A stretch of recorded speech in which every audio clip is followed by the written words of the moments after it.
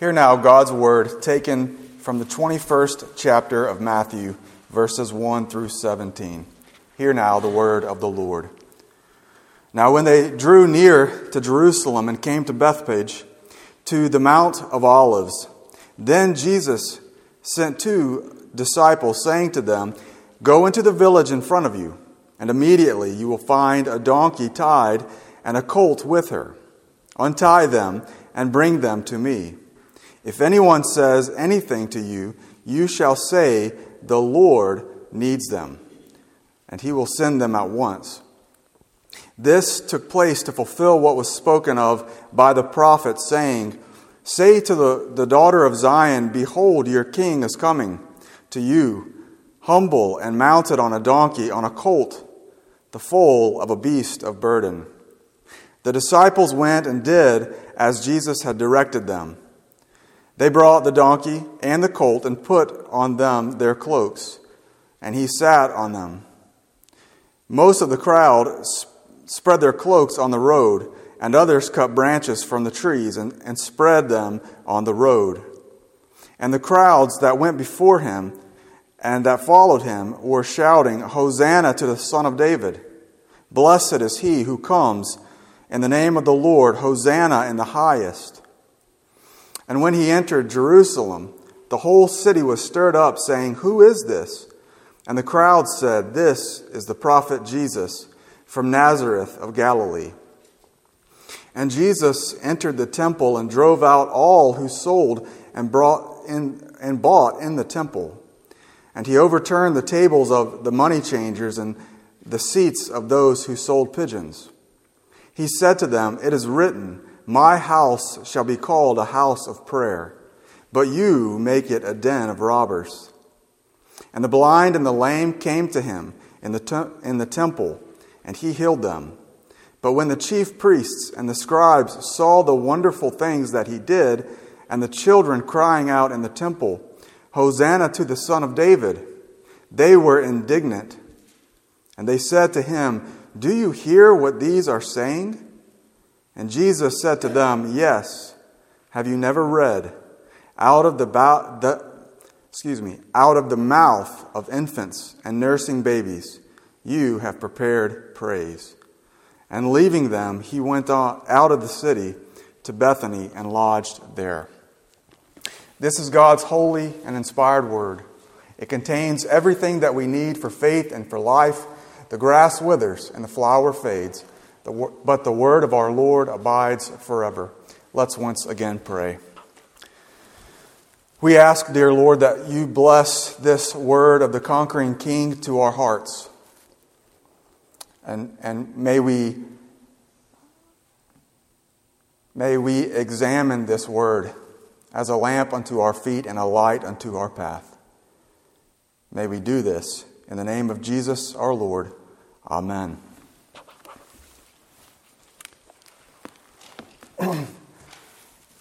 Today is what is generally called Palm Sunday. It is the day which designated Christ's final entry into Jerusalem 5 days before his crucifixion. Palm Sunday, in essence, was Jesus' way of showing himself to be king. And the crowds responded in kind and hoped to crown him. This event of marching into a city led by a throng with the person of interest riding upon an animal was familiar in the ancient world. This was known as a parousia. It was reserved for conquering kings or governors or announcements of rulers. There can be little mistake that when Jesus sent his disciples to get an animal and then sends a throng before him to announce his coming, that he is identifying himself as king. Although Jesus would show that he is a far different king than those which the citizens of Jerusalem would have known.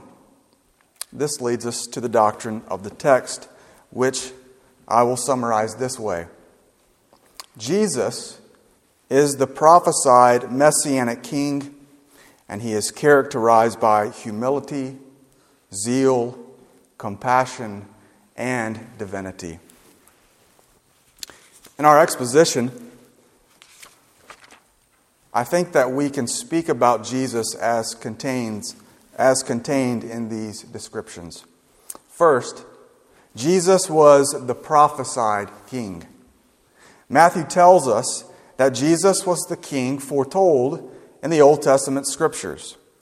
Matthew traces this throughout the passage and says that Jesus has fulfilled every expectation of the Messianic king, beginning first with Zechariah 9:9. Matthew begins in verses 4 and 5 and says that Jesus has fulfilled this Old Testament scripture. Matthew says, "This took place to fulfill what was spoken by the prophet, saying, 'Say to the daughter of Zion, Behold, your king is coming, humble and mounted on a donkey, on a colt, the foal of a beast of burden.'" Matthew says that Jesus has fulfilled this prophecy. And furthermore, Jesus did everything in mind with fulfilling this prophetic utterance. Matthew also cites Psalm 118:25 through 26 to establish how the crowds responded to Jesus. I'll read it. "And the crowds that went before him and that followed him were shouting, 'Hosanna to the Son of David. Blessed is he who comes in the name of the Lord. Hosanna in the highest.'" Matthew speaks of the crowds having received him as king by shouting, "Hosanna to the Son of David." Hosanna means something like, "Please save us, O Son of David." Of course, they were revealing that the Messiah would come from the lineage of David. And as we know, Jesus actually was a descendant of David. The third and fourth cited from Jesus' own mouth were Isaiah 56:7 and Jeremiah chapter 7, verse 11. When Jesus entered the temple and drove out the money changers, he said to them, "It is written, my house shall be a house of prayer." This was in fulfillment of Isaiah 56:7. But it is confirmed, it is continued in Jeremiah 7:11. "But you make it a den of robbers."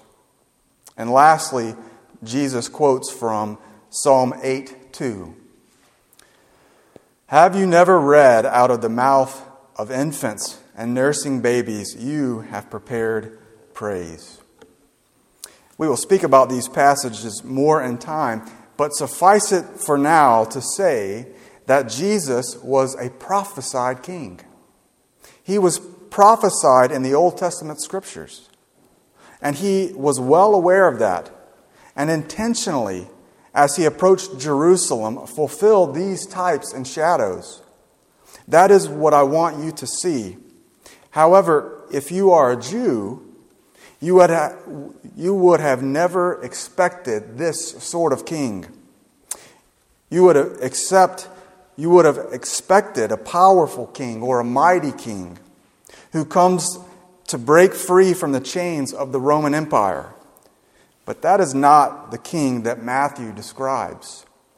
Matthew describes Jesus as the second heading, a humble king. Let's start with the beginning of this passage.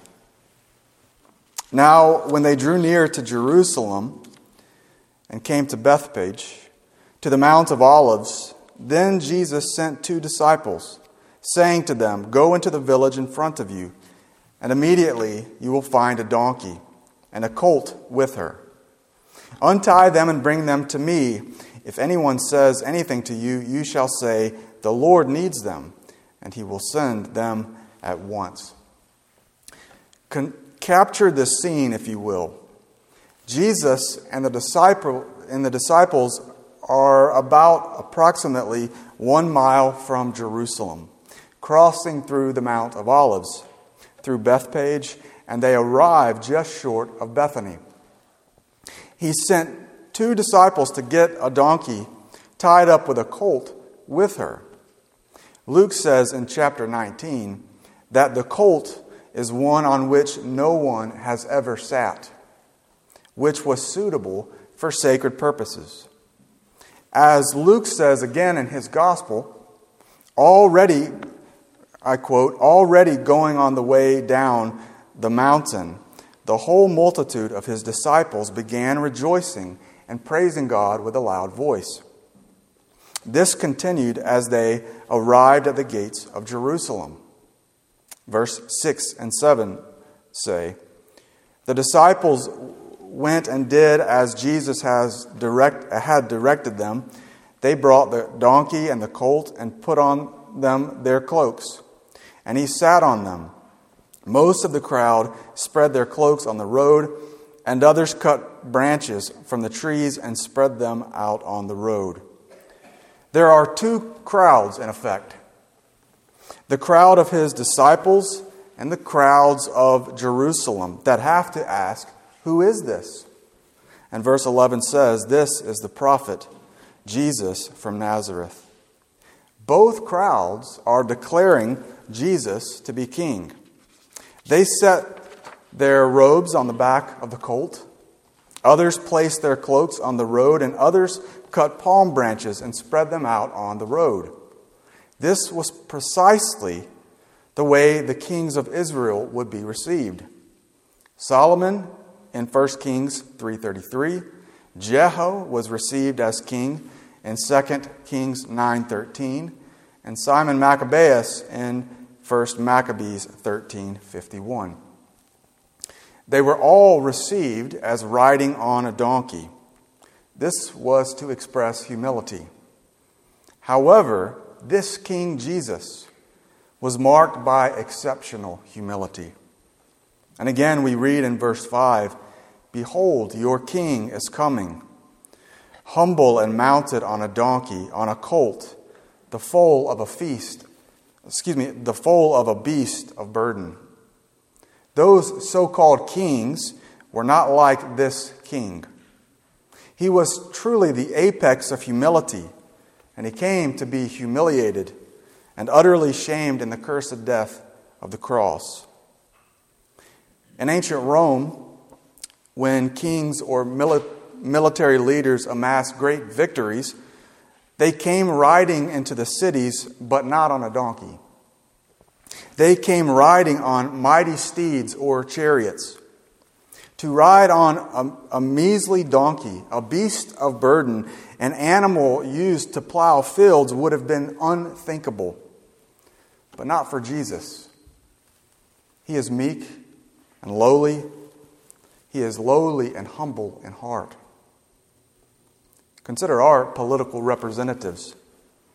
They ride into the cities as conquerors. In their Lear jets and their great RVs, elaborate and ornate, manifesting to the world their own self-importance. These men can hardly be characterized as humble. What a contrast with Jesus. And consider Jesus' own importance. He is the king by divine election. He is God's king. Think of what the Father says of him in Psalm 2:6. As for me, I have set my king on Zion, my holy hill. I will tell of the decree the Lord said to me, you are my son. Today I have begotten you. Ask of me, and I will make the nations your heritage and the ends of the earth your possession. This depiction of Jesus, this is the word of the Lord in reference to Jesus. He is God's elect king. He is God's decreed king. Jesus is all important, not just self-important. And as glorious as he was, yet he came in humility. We live in a world filled with self-importance. We live in a world filled with self-centeredness. But how lovely is your Jesus in comparison, riding in humility on the colt of a donkey.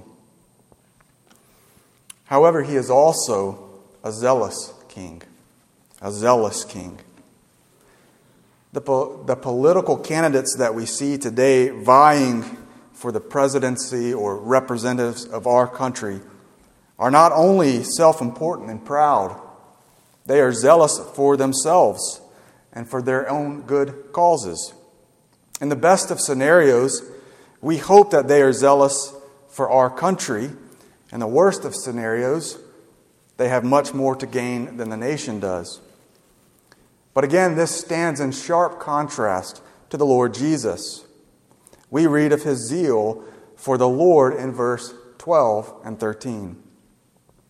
And Jesus went to the temple and drove out all who sold and bought in the temple. And he overturned the tables of the money changers and the seats of those who sold pigeons. He said to them, "It is written, my house shall be called a house of prayer, but you make it a den of robbers."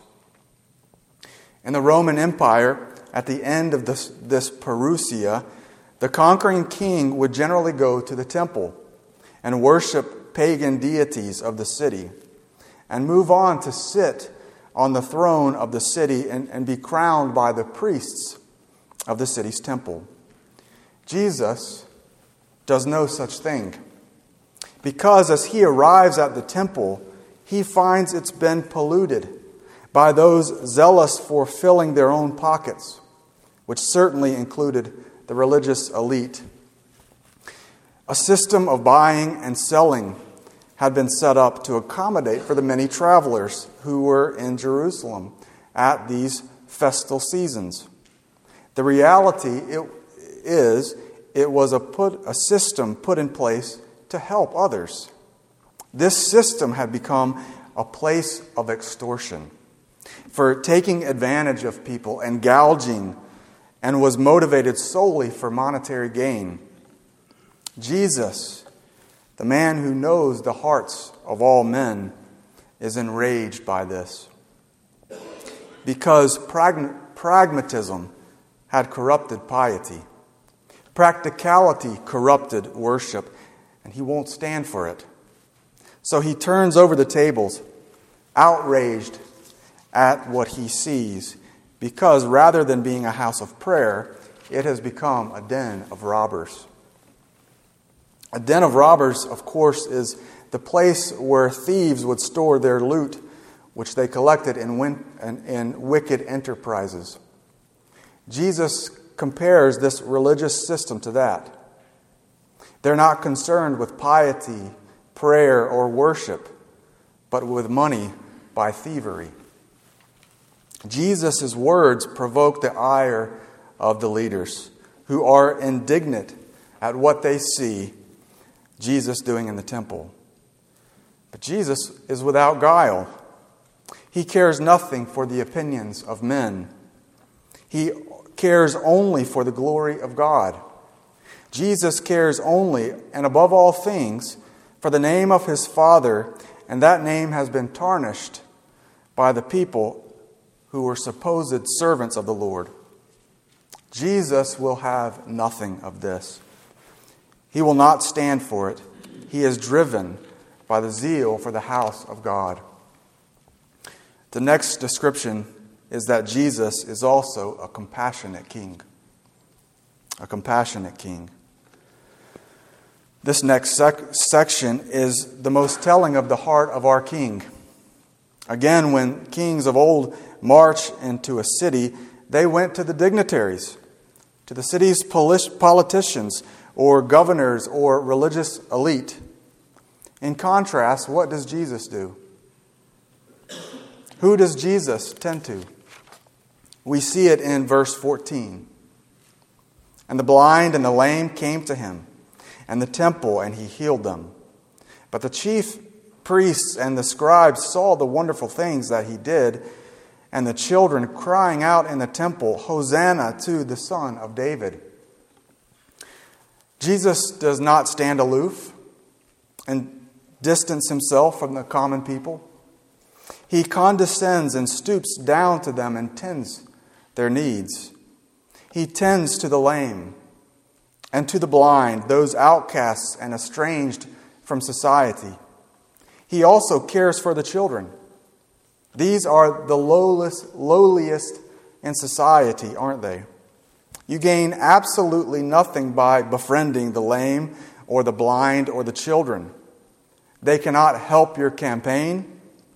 They cannot contribute money. They cannot contribute to your esteem and honor, for they have nothing to give.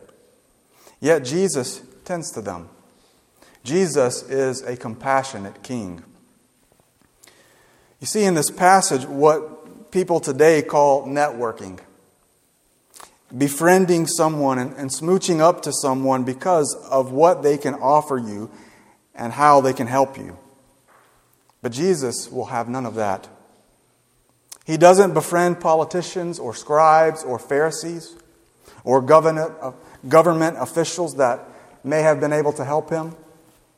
He goes to the sick and the lowly, not for any angle. Attending to them and helping them infuriates the established order. Rather than climbing the ecclesiastical ladder, he's destroying any chance of climbing to the top of the current religious system. If these were Jesus' intentions, he has just burnt them all to the ground. But Jesus doesn't care about climbing ladders and about networking. He cares about the glory of God by tending to the sheep of God. But though he is humble and though he is compassionate, yet he is still worthy of great dignity. The greatest contrast between Jesus and all earthly kings is that he is, point 5, a divine king. A divine king. One of the emphases of critical scholarship of the last 150 years is what has become known as the Messianic consciousness. What these scholars have said, and I might add unbelieving scholars, is that the idea that Jesus was divine was a late concept. Jesus didn't believe himself to be God. That was a creation of the early church in the 2nd or 3rd century. That idea that Jesus was the Lord was a complete conspiracy. They claimed that if you read the New Testament, you'd find that Jesus did not believe himself to be divine. What we find in this passage, however, is certainly a far cry from these scholars. Not only did he believe himself to be the Messianic king, but also that he claimed to be a divine person.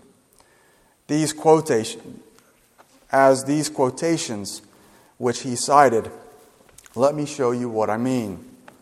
First, Jesus declared himself to be the Lord. To be the Lord. Jesus sent his disciples to fetch the colt, and Jesus says that if anyone asks you, you shall say that the Lord needs them, and he will send them at once. The Lord is translated Kurios. That is the name which he gives to the disciples. Go and tell them, Kurios, the Lord needs them. In the Greek translation of the Old Testament, Kurios was the name given to Yahweh. But Kurios is especially applied to Jesus in all of the New Testament epistles. Hendrickson says, note especially that Jesus is here using the title Lord to designate himself. It is clear, therefore, that this epithet was not an invention of the early church after Christ's departure. It was not something borrowed from a non-Christian culture. It came from the very mouth of Jesus. Jesus says that the Lord has need of them. And he says this of himself. The second thing that I would drive under this heading is when the crowd quoted Hosanna in the highest in verse 16. After the children have been crying out, Hosanna to the Son of David, blessed is he who comes in the name of the Lord, Hosanna in the highest. As one commentator says of this verse, Hosanna in the highest shows that the Messiah was regarded as a gift from God, the one who dwells in the highest heaven and is worthy of the prayers and praises of all, including even angels.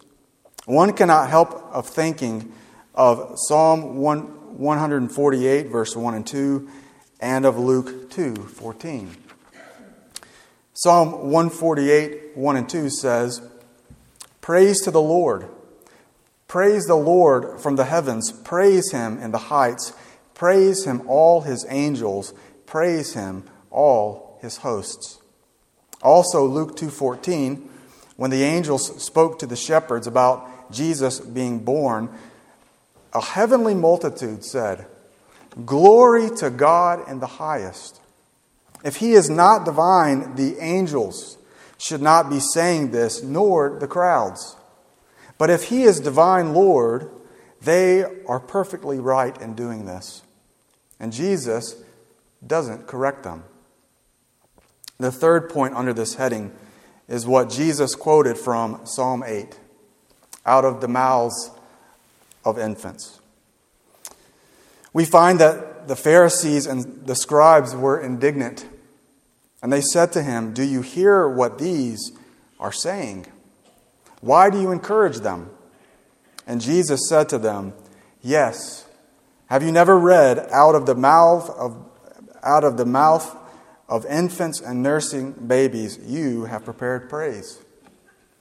With this comment, Jesus aligns Himself with the Lord, with Yahweh.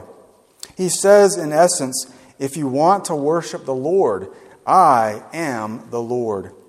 And out of the mouth of infants and nursing infants, you, God, have established praise for me. This is our King.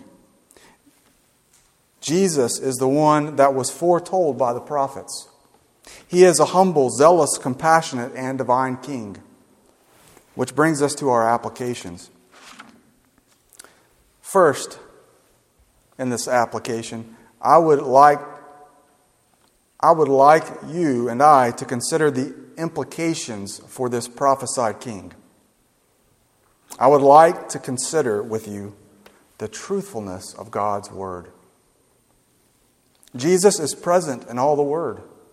From the whole counsel of God, He is spoken of from the beginning to the middle and the end. Jesus said to them in Luke 24, verses 25 through 27, O foolish ones, and slow of heart to believe all that the prophets have spoken. Was it not necessary that the Christ should suffer these things and enter into His glory? And at the beginning with Moses and all the prophets, He interpreted to them in all the Scripture the things concerning Himself. We are foolish and slow of heart to believe. But God's Word is reliable. Everything, absolutely everything, was written in the Old Testament Scriptures for our instruction. Does that not make you want to trust God more? You can rely on God every time to accomplish His purposes. That leads us, second, to the implications of a humble king. In your relationship with your neighbor, you and I should resemble this humble king. How do kings generally ascend to the throne? How do leaders find their seats of power? By dominance, by overcoming people, by conquering foes in a decisive fashion. As Jesus said, by lording it over them. Consider how Jesus ascends to the throne. Why does Jesus go to Jerusalem? He is on the way to Jerusalem to die. He announced this beforehand, that the Son of Man must go and be arrested, he must suffer, and he must be put to death. But far from being a deterrent to his ascension, this is the means through which he is exalted.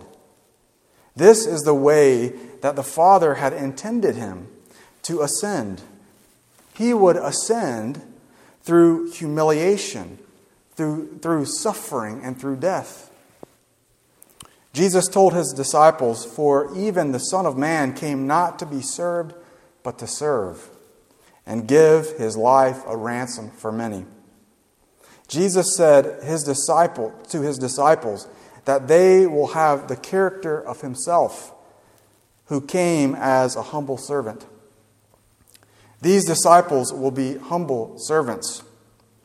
Paul wrote in Philippians chapter 2, "Have this mind among yourselves, which is yours in Christ Jesus, who though he was in the form of God, did not count equality with God a thing to be grasped, but emptied himself by taking the form of a servant, being born in the likeness of men, and being found in human form, he humbled himself by becoming obedient to the point of death, even death on a cross.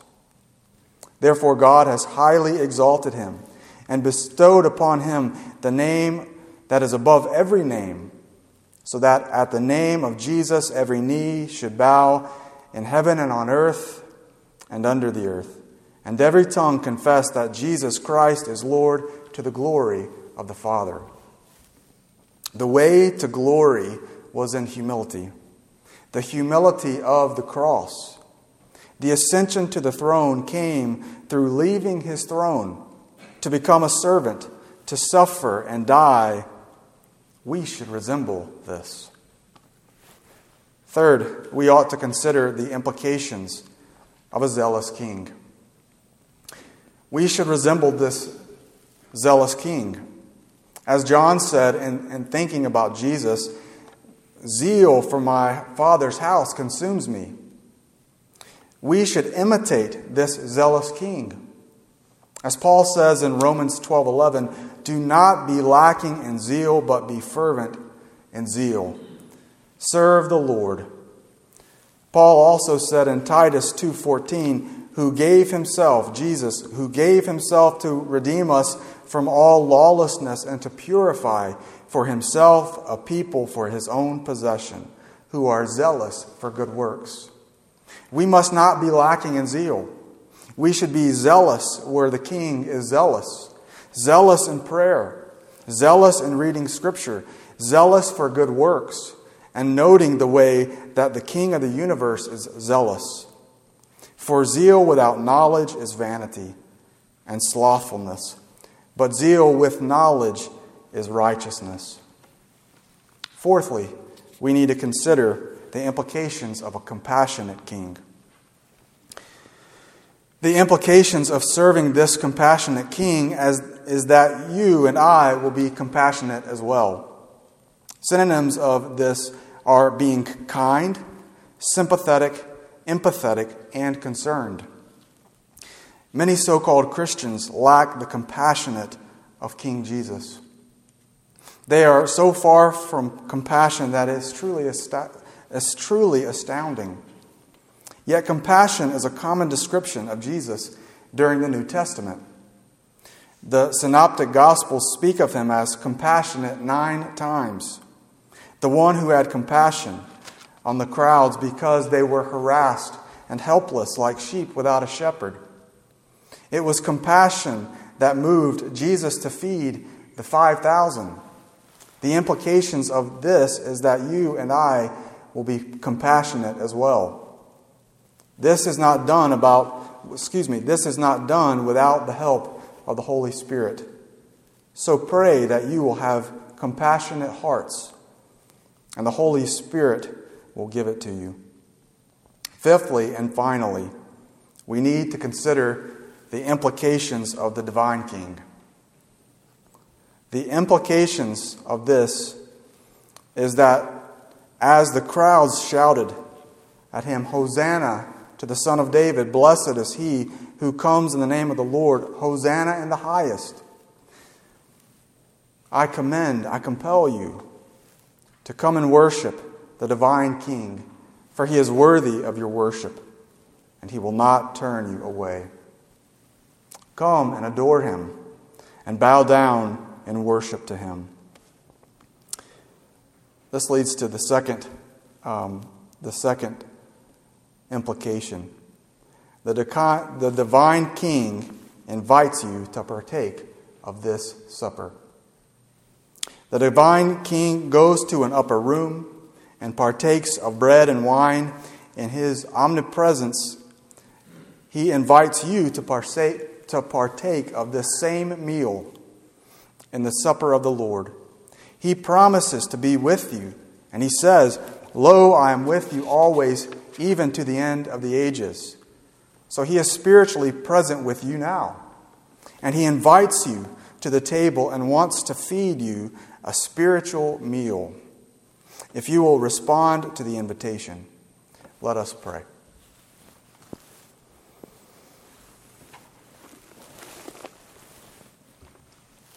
Dear Heavenly Father, we come to you acknowledging that Jesus is King. He has been prophesied, and he is a humble, zealous, compassionate, and divine King. There are scores of implications for us that in the end we must resemble this King in his humility, zeal, and compassion, if we are to be assured that the Spirit of God truly lives in us and makes us increase in those things. But most importantly, we acknowledge that Jesus is the divine King, and we ought to worship him and respond to his invitation to come to the Lord's Supper and partake of this spiritual meal. We thank you for the Lord's Supper, just a small serving of bread and wine.